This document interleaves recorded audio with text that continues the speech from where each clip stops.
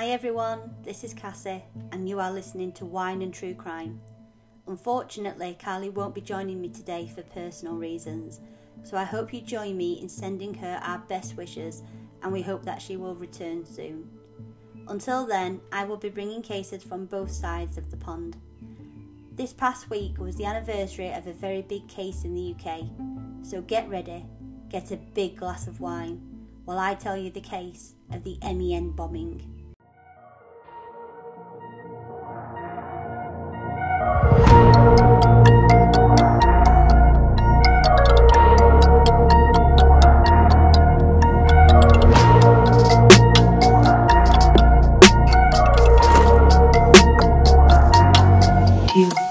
On the 22nd of May 2017, Ariana Grande was finishing her concert at Manchester Arena.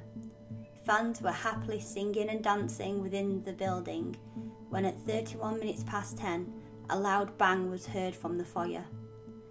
Now before I go on with the details, I remember, as I'm sure everyone does, what I was doing as the news started to be reported. I was at work and a colleague of mine mentioned people were evacuating the MEN Arena and Manchester Victoria Station, which is situated underneath the arena, because of a loud bang.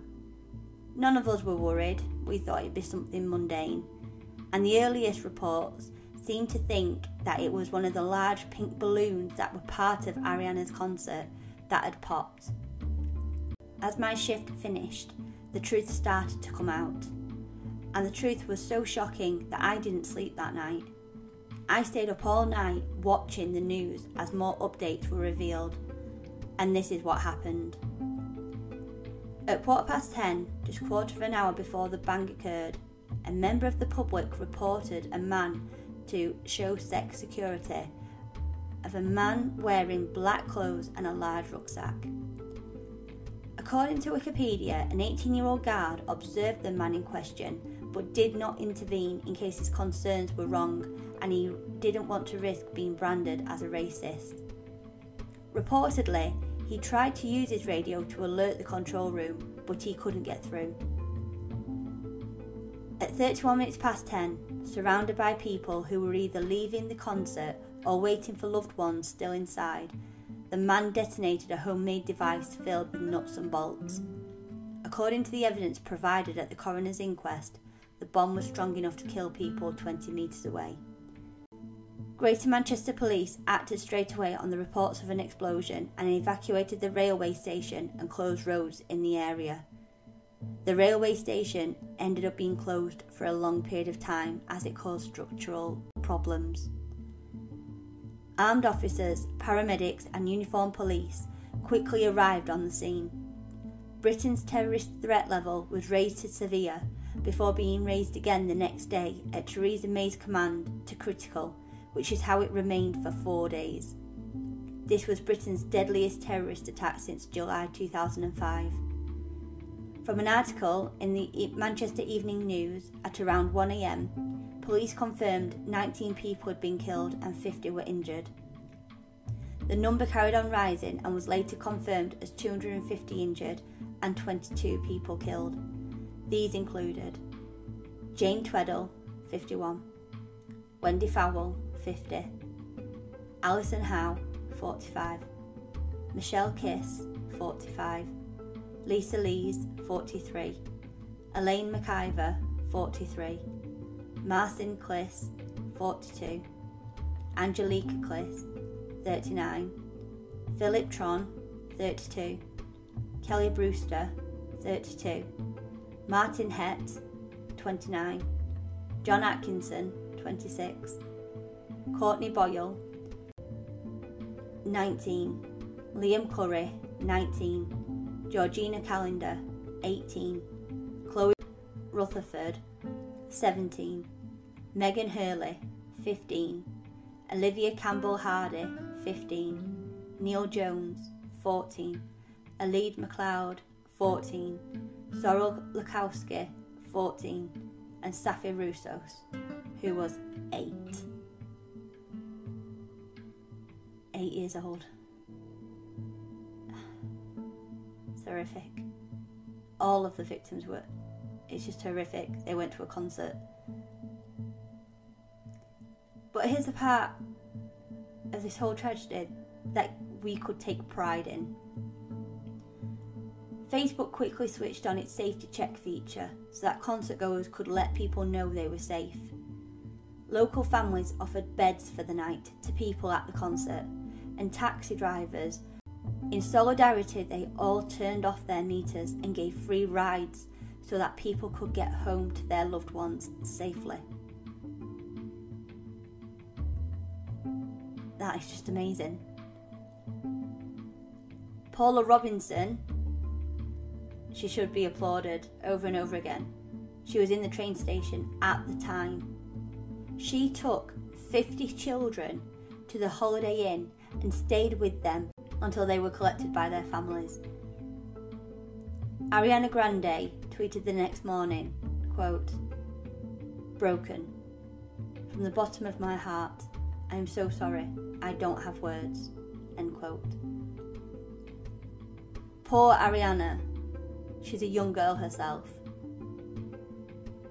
She came to the UK to do a concert, and because of what happened, she was so traumatised, she had to go back home to her mum to recover from what had happened. But we'll speak more about Ariana, because she's a good person.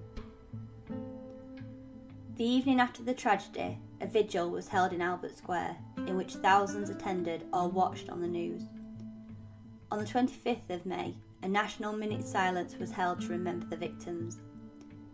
Tattooists gave up their time and spent hour after hour tattooing the Manchester Bee onto thousands of people in return for a donation to a charity to help the families of the victims.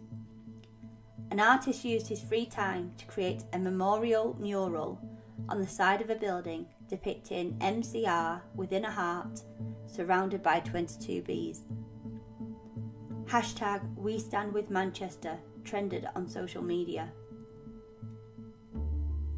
I remember the next morning I set a poem as my profile picture, and this is what it read. A grey Tuesday morning 'neath Lancastrian skies, we wake once again to wipe tears from our eyes, forced to wear robes of weakness and pity as cowards attack the very heart of our city.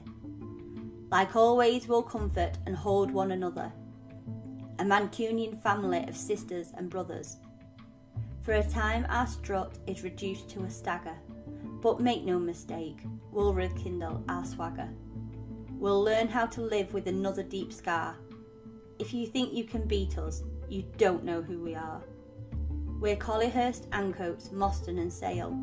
We're Oldham and Bury, Ashton, Rochdale. We're Pankhurst and Turing, the Gallagher brothers. We're Morrissey, Marr and a million others. We're a city of workers, a city of shirkers, a city of tracksuits and Bibles and burkas. Vegetarian, Rastafarian, atheist, Jew, 100% red, 100% blue. We're each of us different but never alone. In this cosmopolitopia we get to call home. So come at us again and again if you must. Time after time we'll rise from the dust. You'll never prevail, not against us. This is Manchester, our Manchester, and the bees still buzz. That poem, even right now, gives me chills. I don't know who the author was, but it appeared on my social media page, and it had to go on as my profile because that just highlighted the public that came together to help the survivors and to help the families. We are the bees that buzz, and people should be damn proud of what they did that night to help. Paramedics tried their hardest to give first aid to those that needed it most, and police, whilst trying to analyse what had happened, they were still trying to keep those that couldn't move safe and comforted. The public banded together and help was offered in every direction. And I've said it before in our episodes, and I will keep on saying it. After every tragedy, the British public will band together and they will help. And I couldn't be more proud of Manchester for how they reacted that night. Unfortunately, there were those that took advantage. And one of the most infamous people of that night was a man called Chris Parker, who was a homeless man. And he was initially hailed a hero for going into the arena after the explosion to supposedly help the victims. Following his heroic act, £50,000 was crowdfunded for him by the public to enable him to have a home. However, CCTV later showed him going through a grandmother's bag and taking her purse while her granddaughter was laid dying. He used her card at a McDonald's in the subsequent days. He also admitted stealing a mobile phone belonging to a teenage girl, stopping her from letting her family know and causing them undue stress. And one of the most barbaric things he did was he took pictures of the scene and tried to sell them to the media. He was arrested and he was due to stand trial, but he failed to show up. His electronic tag was found inside his bail hostel room and a warrant was issued for his arrest. He was found hiding in a loft in Halifax and he was brought to court. He pled guilty and he was sentenced to 4 years, 3 months in prison. Put it this way, the public no longer like him. But he wasn't the person that caused the bombing. The person responsible for this atrocity was a man called Salman Abedi, and he was aged 22. He was described by a former college tutor as a very slow, uneducated and passive person. Students at the college that he attended had also raised concerns about his behaviour. He had planned the attack alongside his brother Hashim, who was in Libya at the time of the attack. Although Salman was born in Manchester, he and his brother would join their father in Libya to fight alongside the Libyan Islamic Fighting Group. The brothers were rescued in August 2014 in Tripoli by the Royal Navy survey ship HMS Enterprise. They were part of a group of 110 British citizens rescued as the Libyan civil war erupted. The brothers used a rented property in Blackley to make the device and to view IS videos. Hashim asked friends of his to use their Amazon accounts to buy chemicals in the form of craft, hygiene and restoration materials.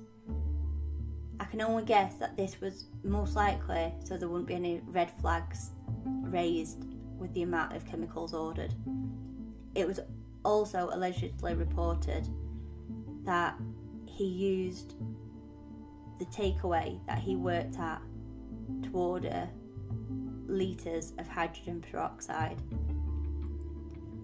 The brothers were also using an unoccupied house in Rusholme as a delivery address for some of the chemicals. Hashim's fingerprints were found there, and there were sightings of Salman riding away from the property on his bike. There is a claim reported in the metro.co.uk that Salman travelled to the arena days before the explosion and he watched fans arriving for a Take That gig. That just sends a cold shiver down my spine, thinking that not only was he planning this barbaric act, but he was watching people as they arrived for a fun event that they'd probably been looking forward to for ages, and he was watching them knowing what he was going to do. There must have been no social empathy there. It sounds so psychopathic because he did not care. He knew what he wanted to do, and he did it. And he didn't care because he wasn't going to be around, and his brother didn't care. The mind is just stumped when I think about what is going through these people's minds. However, on the night of the 22nd, Salman is seen on various CCTV throughout the city, wearing dark clothes and carrying a large rucksack. When he detonated the improvised explosive device, he caused nuts and bolts to fire out in all directions, causing catastrophic injuries and death. The following day, the Islamic State of Iraq and the Levant claimed the attack was carried out by a soldier of the Khalifa. Abidi's sister said he was motivated by revenge for Muslim children killed by American airstrikes in Syria. A family friend also claimed that a friend of Salman and Hashim, who was run over and stabbed to death by a Manchester gang in 2016, also prompted him to seek revenge. But again, why little kids? This was a pop concert. This wasn't like a heavy metal one where you'd expect it to be, teens and older. You wouldn't expect to see young kids there. This was a pop concert. There was kids there with their families, happily singing and dancing away, innocently. I wonder why he chose Ariana's concert. We'll never know, he's gone. But I just cannot fathom why that concert and why he thought that the younger generation needed to be blamed. Within hours of the attack, Salman's name and other confidential information given to the security services in the US were leaked to the news media, including crime scene photographs in the 24th of May edition of the New York Times. UK counter-terrorism police chiefs claimed the release of the material was detrimental to the investigation. The next day, Greater Manchester Police announced it had stopped sharing information with the US intelligence services. Donald Trump described the leaks as deeply troubling and vowed to carry out a full investigation. New York Times editor Dean Baquet declined to apologise for the publishing of the backpack bomb photographs, while maintaining that the material was not classified at the highest level. On the 26th of May, US Secretary of State Rex Tillerson said that the US government had accepted responsibilities for the leaks. Again, not great, but that's not the worst part. The worst part was that a man went into a social place and murdered innocent people. And the UK wasn't any better. The property where Salman lived in Fallowfield was raided on the 23rd of May. Manchester police believe that Abidi used student loans from his time at the University of Salford to finance a plot, including travelling overseas to learn bomb making. It was found that he was known to British security services and the police, but was not regarded as a high risk. I'm sorry, what? Not regarded as a high risk? Seriously? He'd been reported to authorities for his extremism by 5 community leaders and family members, but not regarded as a high risk. 1 week after the attack, MI5 launched an internal inquiry into the handling of the warnings it had received about Salman and Hashim, and a second more in-depth inquiry into how the risk was missed. I say it was called for. People are reporting that something isn't right, these reports are going missing or not being followed up, and now this happens. It's not good enough. 6 months after the attack, the Intelligence and Security Committee of Parliament published a report in which it notes, quote, "What we can say is that there were a number of failings in the handling of Salman Abedi's case. While it is impossible to say whether these would have prevented the devastating attack on the 22nd of May, we have concluded that as a result of the failings, potential opportunities to prevent it were missed." End quote. That was like stating the obvious.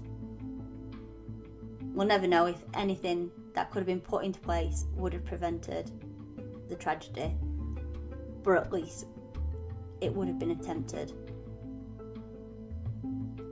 On the 1st of November 2017, UK requested Libya to extradite Hashim back to the UK to face trial for complicity in the murder of the 22 victims. On the 17th of November, he was charged with murder, attempted murder, and conspiracy to cause an explosion. His trial began on the 5th of February 2020, and on the 17th of March he was found guilty on the 22 charges of murder, on the grounds that he had helped his brother to source the materials used in the bombing, and had assisted with the manufacture of the explosives used in the attack. His sentence was given on the 20th of August. He was jailed for a minimum of 55 years. The judge did want to give him a whole life order, but as Hashim was 20 years old, this was not allowed, as the minimum age for a whole life order is 21. Hashim's sentence of 55 years is the longest minimum term ever given by a British court. Unfortunately, because of this attack, police reported a 500% increase in the month after the attack in anti-Muslim hate crimes in the Greater Manchester area. The Commission for Countering Extremism was created in the aftermath. Britain was hurting, but this was not the answer. And then Ariana Grande returned to the UK to help us heal. Like I said, she's a good person. She didn't have to come back. No one would have blamed her for not coming back. It was a terrible thing that happened. She was not to blame in any shape or form, and I could fully understand it if she was like, I cannot go back there. But she did, and not only did she come back, she came back and did good. She hosted a benefit concert in Manchester entitled One Love Manchester, and it was at Old Trafford Cricket Ground. The concert was broadcast live on television, radio and social media. I watched it, and I cried buckets all the way through. I don't think I had a dry eye at any one point. She performed along with other high-profile artists, and she gave free tickets to those who had attended the show on the 22nd of May. How amazing. Like, you came to see me and this bad thing happened, and now I want to give you something back.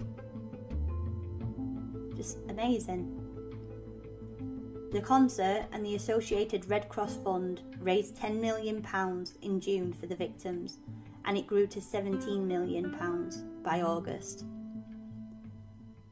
I remember seeing it going on social media, calling for Ariana's song One Last Time to be played and to be at number 1 for 22 weeks, 1 week for each of the victims. I don't think this happened, but it really should have done. And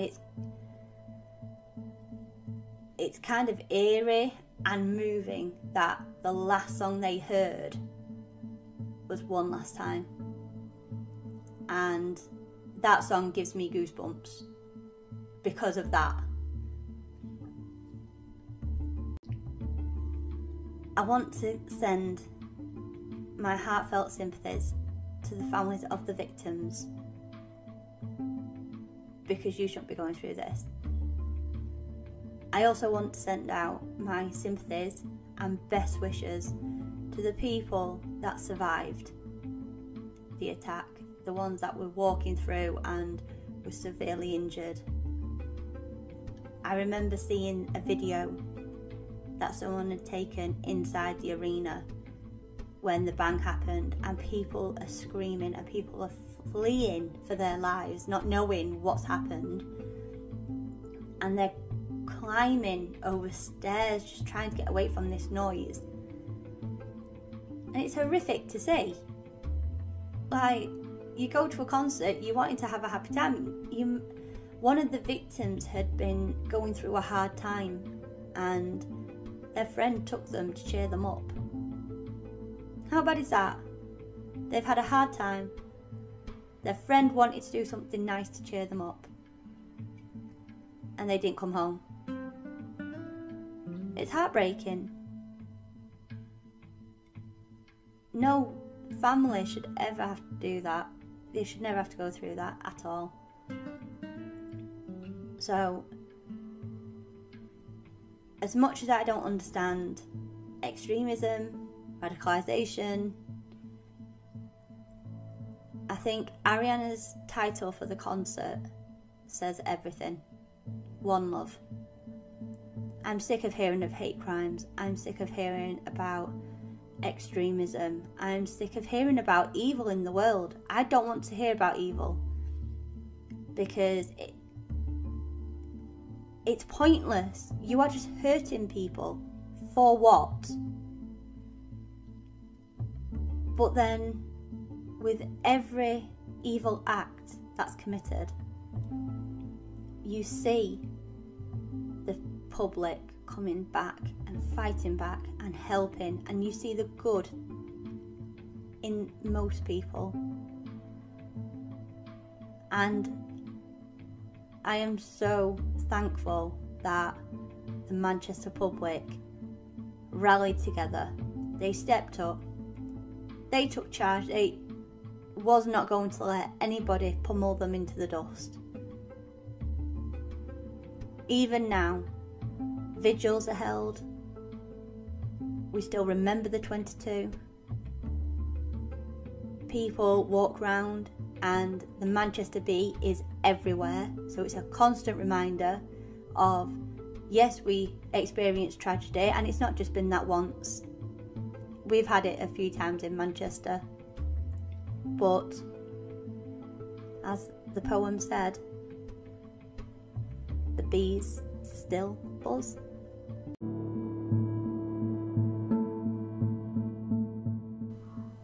So that's another episode done, guys. We really hope you are enjoying listening to us. If you would be so kind, we would love for you to subscribe to the podcast and give us a rating, 5 stars if you wish, which helps us to get our name out there and to be seen by a bigger audience. So until the next episode, bye!